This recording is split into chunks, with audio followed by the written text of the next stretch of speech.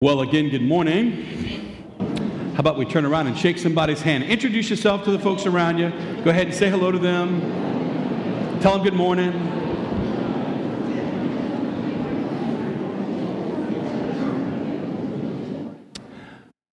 It is a joy for us to be together this morning. I want to say welcome to all of you, especially again if today is your first day at Christ Stream. I want to say welcome to our family and welcome to joining us this morning. I want to lay out for you what we're going to do this morning in the homily because it's going to look and feel just a little different, okay?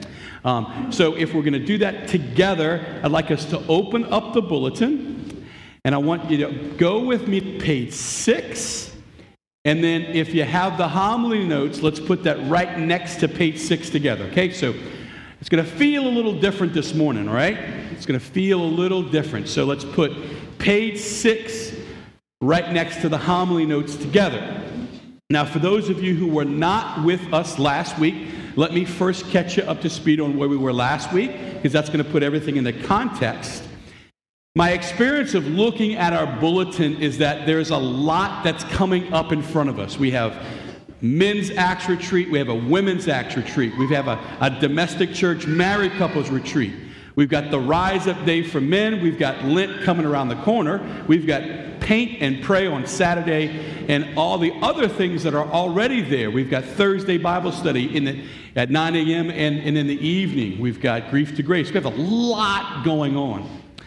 And what tends to happen for many of us as I stand before you before Mass is I say, hey, you could do this, and you could do this, and you could do this.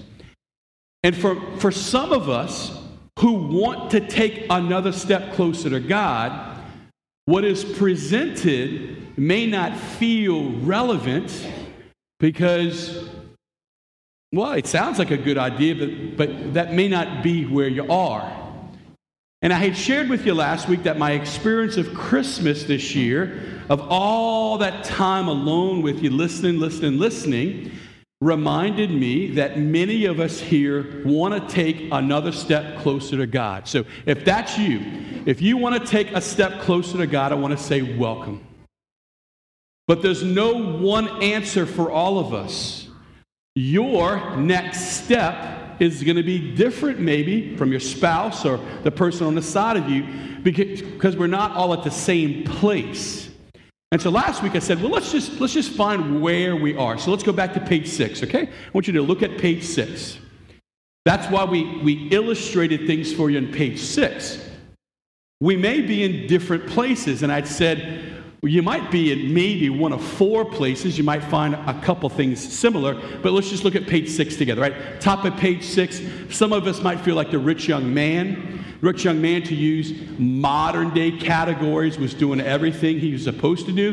He was going to Mass on Sunday, kind of using our language today, going to confession. He had forgiven everybody he needs to forgive. But there is a next step for that person. And they may be asking what's next, and that's what the rich young man said, right? Lord, what must I do? Some of us don't feel like that. Some of us may resonate with the question, not the physical condition, but the question of the man born blind. He said, well, who is this guy?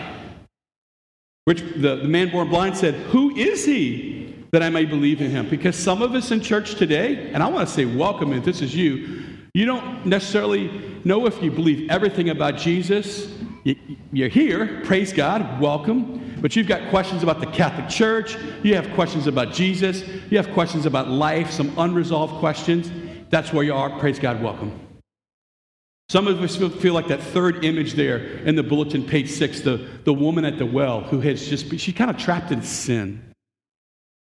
Some of us may be there, and if that's where you are, welcome. I'm excited you're here, right? She was kind of drinking from the same well of sin over and over, and if that's where you are, we don't have to broadcast that, but I want to say welcome. Or some of you may feel like the disciples in the boat we said last week, right? You got so much stuff going on at home or in your life, at work or finances. You're in a storm. And Jesus, in that image from Matthew, was sleeping in the storm. And they looked at him and said, do you not care that we're in a storm? So there's 4 places where you might be. And I shared with us last week, we can't know what the next step is unless we know where we are. Now, here's where we're going together. Let me just tell you, here's the map. Today, I want to help you confirm where you are. Next week, we're going to now list out, well, if this is where you are, this is what you need for all four categories. So we're going to match needs with where you are, and then we're going to help you look ahead to Lent based off of where you are and based on what your needs are, so you can take the next step. Amen? That's where we're going. So I wanted to take all the surprise out of it, but there is a reason we are unfolding things the way we are unfolding them. And today what I want to do is just help you confirm where you are. Last week you had some questions. We gave you some homework. And today what I want you to do is I just want you to listen to the homily. And I promise you that the homily itself, your experience right here, is going to shed light on where you are. So as you're listening to the rest of the homily, we're going to have a Bible study today. We're going to go to school, okay? I just want you to pay attention right here. What's happening in your heart as you listen to this thing about the Lamb? Let's go to the notes for the homily, all right? Notes for the homily. Number one in the notes for the homily today. If you don't have the notes, just look on with somebody who's around you there. Number one, we heard from the Gospel of John today, this introduction, right? It says, John the Baptist saw Jesus coming toward him and said, "Behold the Lamb of God." So John the Baptist sees Jesus, and John the Baptist uses some language that's very interesting. He calls Jesus the Lamb of God. We got to spend lots of time in the Old Testament today to understand why that is said in the New Testament. He called him the Lamb of God, and he said that in calling him the Lamb of God, it would confirm that he is the Son of God. So, here's what we want to set up for us today. What's the lamb? Why did he call him a lamb? Because if we get that, then we get not only the gospel, but man, we start to get mass in a whole new way. Look at number 3. In the Old Testament, God wants his people to be his people. And there's a certain point in the Old Testament, in the book of Exodus, after he has brought them out of slavery and into freedom, they're in the desert, God is beginning to teach them. Now notice God teaches them 2 things. Many of you have heard this teaching before. We're going to remind you of it. Some of you listening to it with fresh ears today. It takes God 4 chapters to teach them how to live. In Exodus chapter 20, 21, 22, and 23, and those 4 chapters, God is essentially teaching his people how to live. He gives them the 10 commandments, and then he just gives them laws about this and laws about that and laws about all kinds of things. 4 chapters, 20, 21, 22, 23. He teaches them how to live. Moses comes down the mountain. Look at number 3 with me. And when Moses comes down the mountain, he looks at the people and he says, "Hey, this is what God told me. God told me all this. God's teaching us how to live." And they all said, Exodus 24, verse 3, "We will do everything that the Lord has told us." Let's say that out loud together. You ready? Here we go. We will do everything the Lord has told us. How long do you think that's going to last? Huh? Moses comes down the mountain, and he looks all holy, and the people listen to him. They say, "Oh, man, we're going to do all of that." First thing God teaches them is how to live. Second thing God teaches them is how to worship him. Look at number 4. How we worship determines who we worship. Let's say that out loud together. You ready? How we worship determines who we worship. Let's say that one more time. Here we go. How we worship determines who we worship. Now I'm going to say the next line first. When we forget how to worship, we forget how to live. Let's say that out loud together. You ready? When we forget how to worship, we forget how to live. So God knows this. God says, if you are going to live in a certain way with me, if I'm going to be your God and you're going to be my people, then you need to worship me, and I'm going to tell you how I want you to worship me. Exodus chapter 25, he teaches them how to worship. Exodus 26, 27, 28, 29, 30, 31. It took twice as many chapters to teach them how to worship than it did teach them how to live. Did you notice that? Look at that. Look at number 3. It took them 4 chapters on how to live. Now look at number 4. It took them 7 chapters to learn how to worship him. God is very interested in how we worship him, because when we forget how to worship, we forget who we worship. Now, I find this fascinating. God is on top of the mountain with Moses, and he's teaching them what? How to worship. What do you think is happening on the bottom of the mountain? Moses spends all that time up the top of the mountain, and God is teaching him how to worship, and Moses is like, I'm writing this down. Okay, I got it. You want us to worship you that way. He comes down the mountain. Number 5, when the people saw that Moses was delayed in coming down from the mountain, they gathered around Aaron, his best friend, and said to him, come, make us a god. Stop right there. The first part of this whole thing was God was teaching them how to live in communion with him, and they have already forgotten that. They said, we will do everything you want us to do. Well, they've already broken that. He said, make us another god. As for that man Moses who brought us out of the land of Egypt, we don't know what happened to him. Aaron replied, take off all the earrings of your wives, your sons, your daughters are wearing, and bring them to me. So all the people took off their earrings and put them in the collection at Christ the Redeemer on this coming Sunday. Don't do that, please. He received their offering and fashioned with it a tool and made a molten calf. How beautiful is this? Moses is on top of the mountain, and God is teaching them how to worship. And on the bottom of the mountain, because they don't know how to do that, they are now determining their own way, not only how to worship, but what God, a pagan God, they are going to worship. Here's what we want to know today, if we're going to get the lamb thing. God is keenly interested in us worshiping him. Amen? If we're going to get the lamb, if we're going to get the gospel, we need to know this today. God is keenly interested. He wants to be very involved with how we worship him. Amen? Now, how is it that God wants us to worship him? He's going to teach us how to live. That's in the 10 Commandments. He spent 7 chapters trying to teach us how to worship him. The question that naturally arises in, okay, God, how do you want us to worship you? And for us to learn that, we have to reclaim a word. Look at number 6. We have to take back from the secular culture a word that is theological, not secular, the word sacrifice, which we think means to give something up. The exact opposite of true in theology. The word sacrifice literally means an offering to God to make holy. And the way that we worship God is through sacrifice. It's the first thing that Noah did where it stopped the rain. He offered sacrifice. Why did Abraham take Isaac up the mountain? To offer sacrifice. What do we see over and over with Cain and Abel, with Melchizedek, over and over in the Jewish ritual? What did God teach them up on the mountain to do? Is to offer sacrifice. If you want to worship God, you offer sacrifice. And this is really important because God is going to lose this. The Jewish people were enslaved in Egypt for 400 years. Let me put things into context for you just for a second. When you were somewhere for 400 years, you forget about what happened 400 years ago. Let me give you an example. In 1776, some very good men with some awesome character forged an incredible document called the Declaration of Independence. In 1776, men put their lives on the line and tried to form a country on a certain set of values and character.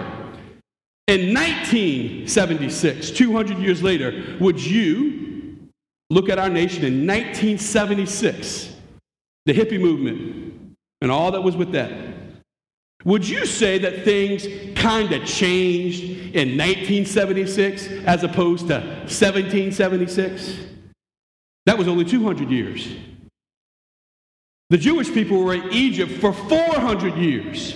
And when you're in Egypt for 400 years, you begin to think like the Egyptians do, and act like the Egyptians do, and pray like the Egyptians do. So God found his people in slavery in Egypt, and they were not only in slavery to the Egyptians, but they were beginning to worship the Egyptian gods, and God said, no way. You're my people, and you will worship me and me alone. You will offer sacrifice to me and to me alone. And so he grabbed Moses and said, Moses, go talk to Pharaoh. And we all think that Moses went to Pharaoh and said, let my people go, right? No, he didn't. Look at the book of Exodus. Number 7. In Exodus chapter 3, Moses was talking to God, and God told Moses something very specific.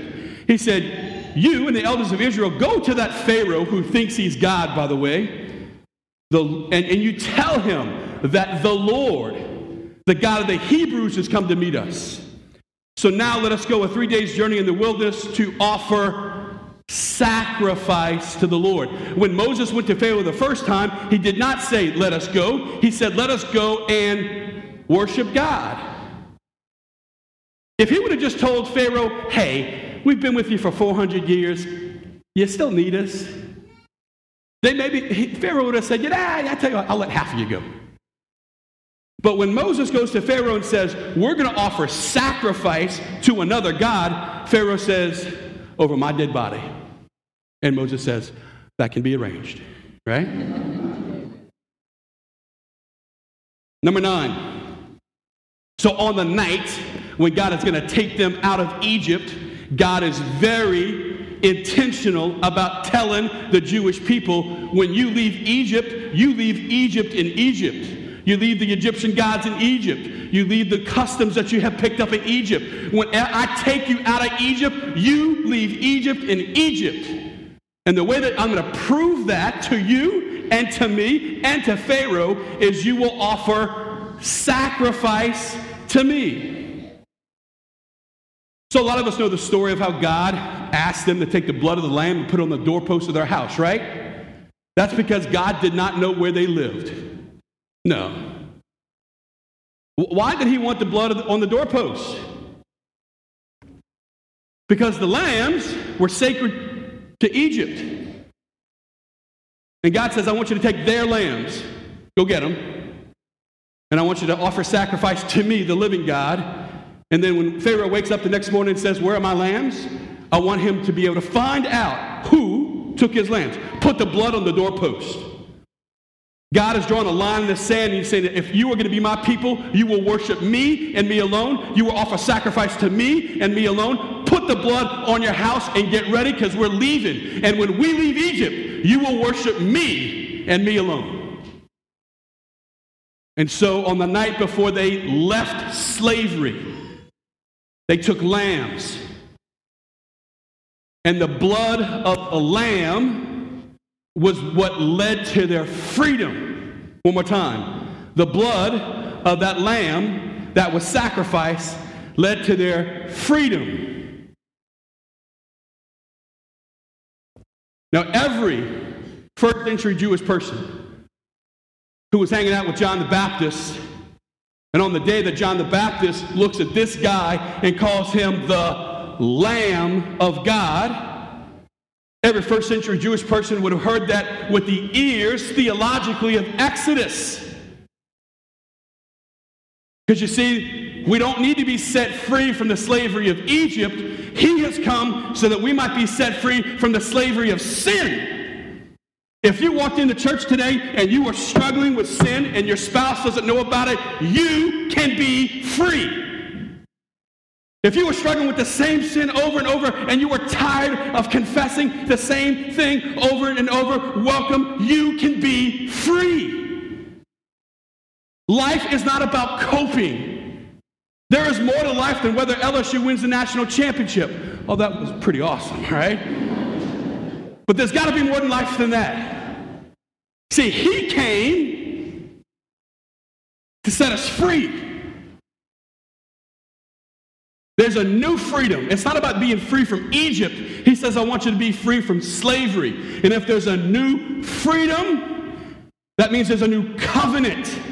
And if there's a new covenant, there's a new exodus. The exodus out of Egypt is now the exodus out of sin. And if there's a new exodus, we don't need the old Exodus lamb. There's a new lamb. And the blood of the lamb sets you free. Amen? John the Baptist said, to prove that he was God, he looked at his disciples and he didn't say, hey, there's the Messiah. He didn't say that. He said, there he is, the Lamb.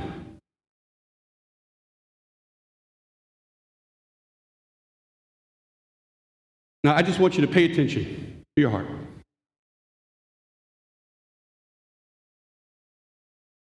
some of you right now are like, man, that was awesome.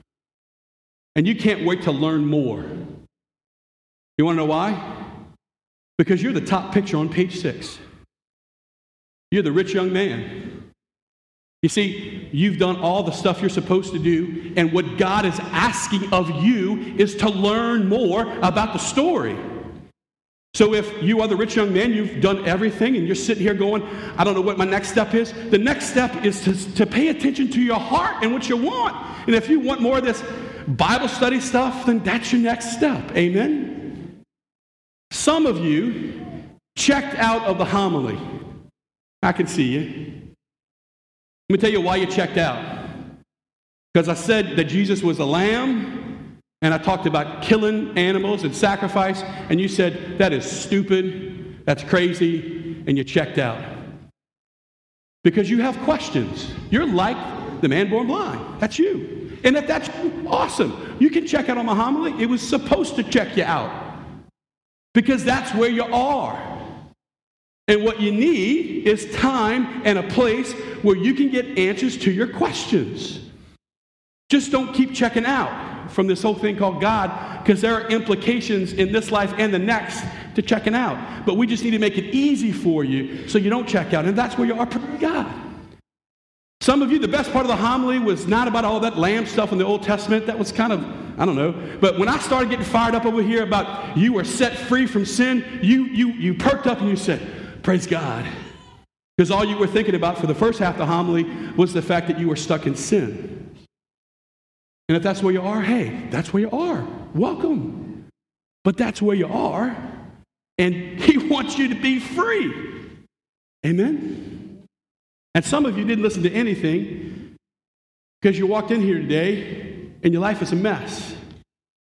And you look great. Like you had the makeup on, clothes on, but your life's a mess. Or you're just going through a storm, right? Something happened in your family or life, and you're like, okay, Father Mark, oh, that's interesting. I'm struggling with something, and if that's where you are, welcome. And the fact that you didn't listen to the homily only proves that you don't need that. You just need to know, where are you? Well, praise God, welcome. So if you just pay attention to what happened today at Mass, you will locate where you are. And wherever you are, that's okay. God loves you way too much to not meet you there, but he loves you way too much to leave you there. And if we keep listening to this and listening to him, then he will show us what the next step is. Amen? However, the next step has a name. Whatever your next step is, I can tell you where it's going to take you. Because I'm going to stand behind this altar, and I'm going to say something that hopefully today feels just a little bit different. See, I'm going to say, pray my brothers and sisters, that my sacrifice and yours might be acceptable to God the Almighty Father. What's my sacrifice? We're going to take bread and wine today because that's what Jesus did in the Last Supper, which was the Passover meal. And if there's a new Passover, that means there has to be a new meal. And in the old Passover meal, they had two things that they ate, bread and wine.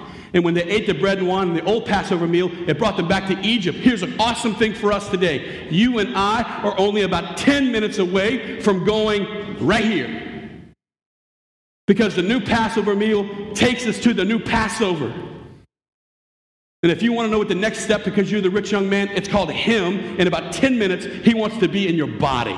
Amen? And if you've got lots of questions about him, but you're open to him and giving you the answer, in 10 minutes you're going to come forward, and the answer is a person, not a set of truths.